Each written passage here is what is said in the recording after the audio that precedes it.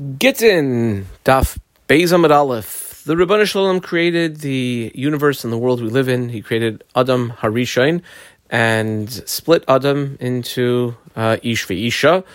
Ish ve'Isha, under the fantastic opportunity of Jewish law, have the ability to come together to form a holy matrimony. That holy matrimony is Erusin or Nesuin, Kedushin. Sometimes that works. It's fantastic. Every once in a while it doesn't work. So there is the ability under the, we'll call it what the Gemara calls it, sad and sometimes tragic situation where a couple has to split, that they have to get an official divorce. Official divorce is done through a delivering by the husband to the wife of a get, of a document of divorce. There's a whole slew of halachas regarding it. That's what we're going to deal with. The main topic of Maseches Gitin. When you have a man who is in the same place as the wife, it's you can just hand it to her, maybe in the presence of people or rabbis. Let's say he's far away. Is there a way for a get to be? Can he send her a WhatsApp? Can he send a singing telegram? But he could write out a get, and the same way he would give it to her, he could make a shaliach to be, so to speak, his shaliach to deliver the get, and you could even say that she could make a shaliach to receive the get. In any event, the opening Mishnah deals with a case where a husband sends a divorce document to his wife from far away. Now, how do we know that that document that's getting to the wife is indeed genuine document? How do we know it was written properly? So that's this Mishnah starts off with Hamevi get mi Medinas Hayam. Now, Medinas Hayam literally means the lands overseas. When the Jewish people lived in Israel, if you wanted to get somewhere far away, you would travel probably through the Mediterranean. Rashi says here that all of Chutz La'aretz is called Medinas Hayam, except for Bavel. So we'll see what we mean here. If somebody brings a get from overseas, Sarach Sheyoimar, it's imperative that this emissary, this shaliach who brings it, has to say the following phrase: Befanai nechtav ubefanai nechtam. In my presence it was written, in my presence it was signed. Okay, yeah, we're going to see in the Gemara that this is a shaliach who had been made by the husband to deliver this get. Kama Rabbi Gamliel, who I underlined, says that actually bringing from overseas, even af hamevi min ha rekem umin ha cheger. Those are areas. Rashi actually says those are the Aramaic translations of the words kadesh and barad, which are areas near Israel. If a person brought a get from there, presumably to Israel, the shaliach who is delivering it would have to say that phrase, befanai nechtav, befanai nechtam. Rabbi Eliezer, who underlined Omer, afilu mikfar ludim lelud. Even if he's bringing it from Kfar Ludim to Lud, Kfar Ludim was in Chutz La'aretz. Lud was very close to Kfar Ludim, but it was in Israel. In other words, they were like right over the border from each other. A shaliach delivering from Kfar Ludim to Lud would have to say that line. We'll see when we get to the Gemara what exactly the Chachamim are adding. We underlined them. Einot sarach sheyoymar. It is unnecessary for a shaliach who's delivering a get to the wife, sheyoymar, to say, quote, 4 words, befanai nechtav ubefanai nechtam, ella, except in the case of hamevi mi medinas hayam, if he's bringing it from overseas, vehamoilich, or if he's delivering it from Israel to medinas hayam. Period. Vehamevi mi medina le medina be medinas hayam. Okay, so overseas that's like the rest of the world. So if you had, let's say, a huge area, and there were sort of two maybe warring type of warlords or landlords, and they were very particular on one another, that people from one area shouldn't visit the other area, Sarach Sheyoymar, a person who is delivering a divorce document from the husband to give to the wife, would have to say when he delivers it, befanai nechtav ubefanai nechtam. Kama. Rabbi Shimon Gamliel, who I underlined, afilu, he says, even from one hegmonia to another hegmonia. Hegmonia is a smaller area, than a Medina. We'll call a Medina maybe, we'll call possibly now a country, from one country to the other. A hegemonia is within the country. You could have different areas. And again, there's a particularness of the leaders of the various hegemonias not to really allow free travel between them and the other hegemonia. Period. Rabbi Yehuda, who I underlined, Aimer, mi rekem lemizrach v'rekem ke Mizrach. When we talk about what's Israel and what's Medinas Hayam, well, a place called Rekem, that is to the east, and Rekem is like the east, meaning it's not Israel. It's outside of Israel. It might be right next to Israel, but it's outside of it. Basically, that's the eastern border. Ashkelon Ladaram, when you're looking at Israel, Ashkelon is to the south of Ashkelon, Kedarim. Again, Ashkelon is not Israel. Right above Ashkelon would be Israel. And Mi'ako, these are all names, or most of them that we're familiar with today, cities, if it's in the same place, or certainly in the same area. Mi'ako Letzafain. Akko would be, let's say, the northern area of Israel. V'Akko Kitzafain. When you're in Akko, it's as though you're in Chutz La'aretz. Right south of Akko would be in Israel. Kama. Rabbi Meir, who underlined Omer, Akko ke'eretz Yisrael legitin. Rabbi Meir seems to disagree and say, no, bringing from Akko to somewhere in Israel would be like from Israel to Israel. Period. Hamevi get be'eretz Yisrael. If you have a person delivering a get in Israel, from one place to another, Einot Sarach Shiomer, he does not have to say. So whatever the reason, the other situations you have to say it, delivering it in Israel does not require the shaliach who's delivering the get from the husband to give it to the wife, doesn't have to say, quote, 4 words, Befanai Nechtav, Befanai Nechtav. When he delivers it, he doesn't have to say that. Comma. V'im yesh alav ayurim. If they're, let's say, it literally means those who are coming to contest the validity of the get.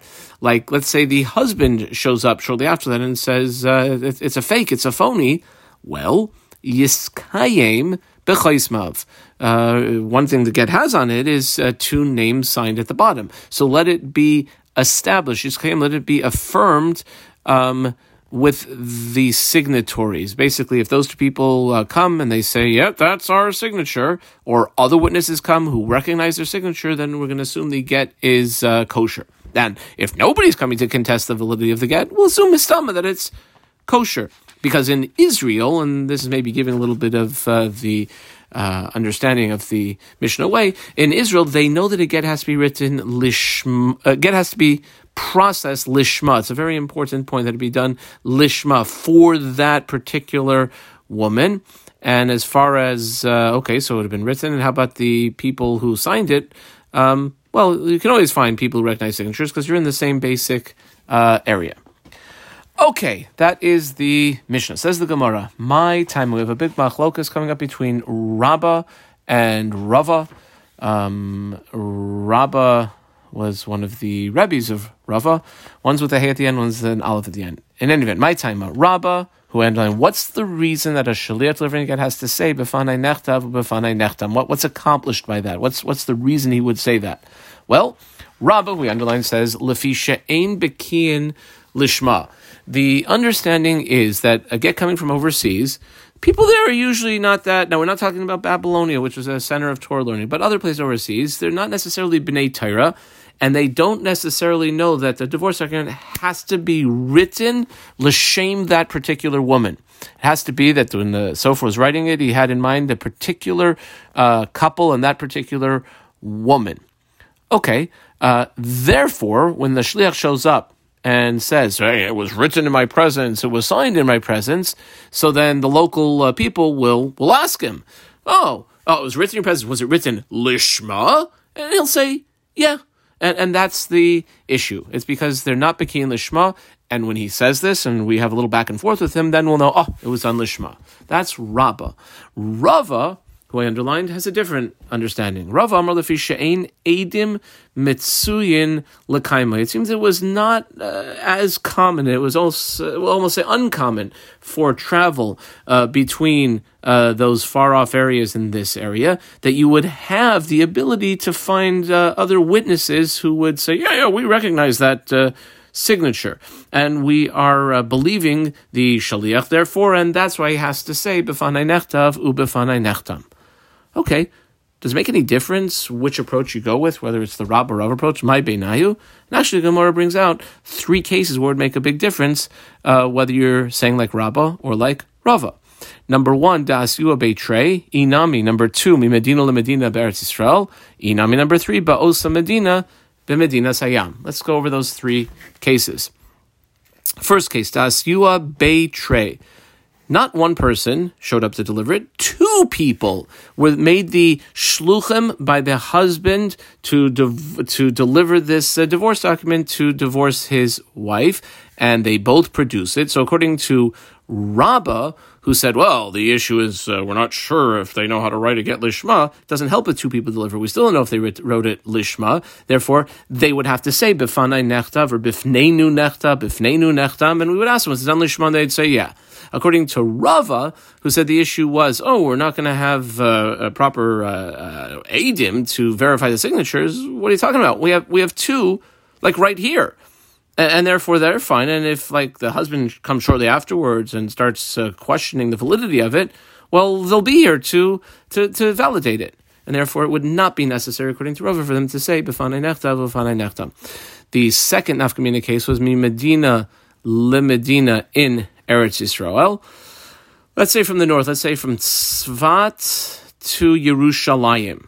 Because the Havamina at this point in the Gemara is that there's not frequent travel between those 2 regions. According to Rabbah, who is not concerned with that it might say, it's phony, it's just a lishma issue. Well, they don't have to say it because everyone in Israel is experts in knowing again it has to be lishma, so we'll assume it's lishma. According to Rava, the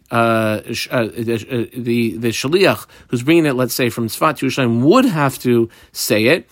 Why? Because again, at this point in the Gemara, we're assuming that there was not really frequent travel between the 2 regions. Inami, the third approach was ba'oisa medina b'medina sayam. You're overseas, but it's like from Oregon to Texas.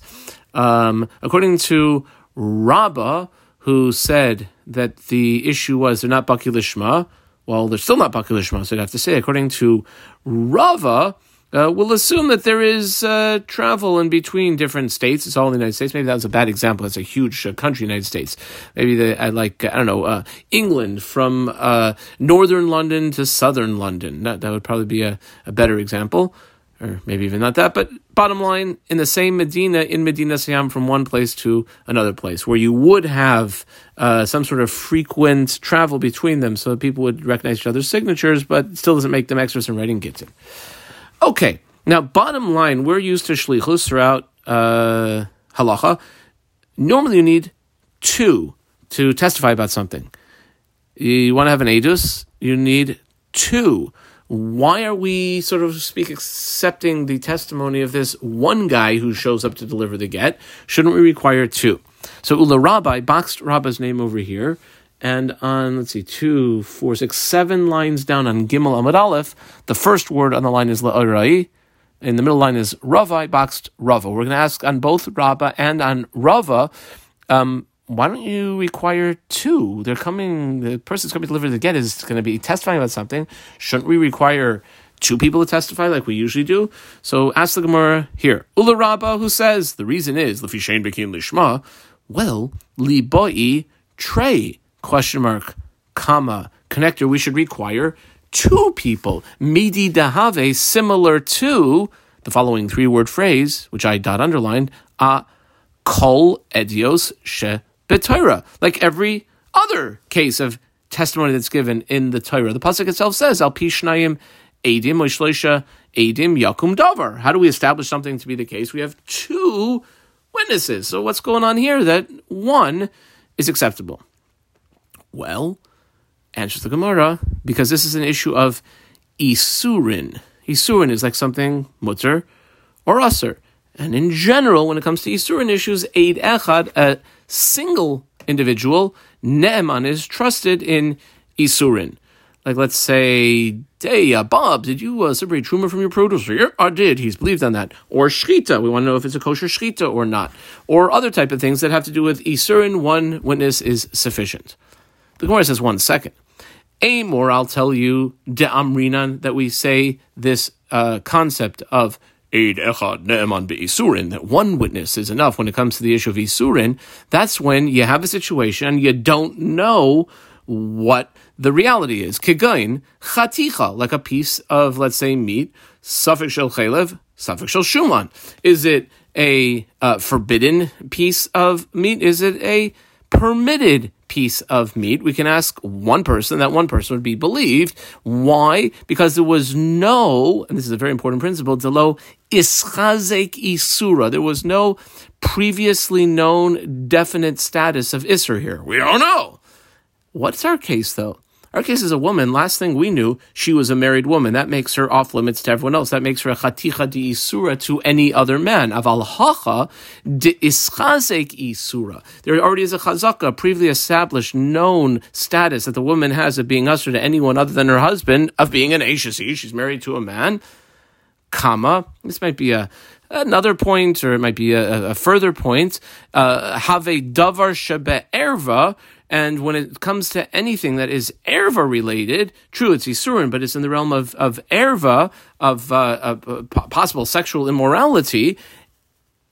Ein davar shebe erva pachas mishnayim. The general rule there is that we don't believe any sort of testimony unless there's at least 2 witnesses. That's the question on Rabbah. Answers the Gemara, Rov Bekiyin Haim. That really the majority of Jews are expert in this issue, that a get has to be done lishma, and therefore when you are falling back on the deoraisa, you can rely on Rov. Right, she has a previous chazaka of being a married woman. That's the last known absolute status of her. But the majority of people, majority of Jews are baki. They're experts in knowing it has to be done lishma. And therefore, mida araisa, truth is, eidin wouldn't be required at all. Because we can assume that it's done properly. The whole thing of having one person give some sort of testimony is maybe like a cherry on the top of the cake, maybe extra. And even according to the snake opinion, who pops up throughout the Shas, Rabbi Meir, who's choshesh for the miut, v'afilu Rabbi Meir, de chayesh lemiuta, he concerns himself with the possibility of something that is less than a 50-50 occurring. He would say over here, true, that there might be a minority of Jewish people who aren't aware of it, but they're not writing out divorce documents. Stam Sifri Dedaini, the only people in general who write a divorce document are Seifrim, like scribes of the judge. People know how to write.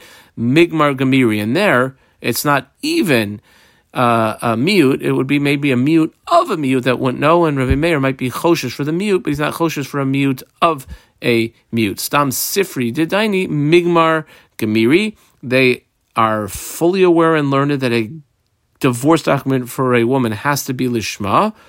The Rabbanan Hudasach. Here Rabbanan, I think, is and via the institution of rabbinical law, in other words, what we would call a derabbanan, it's the derabbanan who came along and said that you got to have some sort of maybe like possible concern, because you never know, there could be like a pre-written get, and it could have been written for a guy named Bob and a woman named Sue, and it's not used for them, and some other guy named Bob might find it in the shuk, and his wife's name Sue, and he wants to divorce her, and that's the concern. The hacha, and over here, and as why not require 2 people to establish the veracity of the get?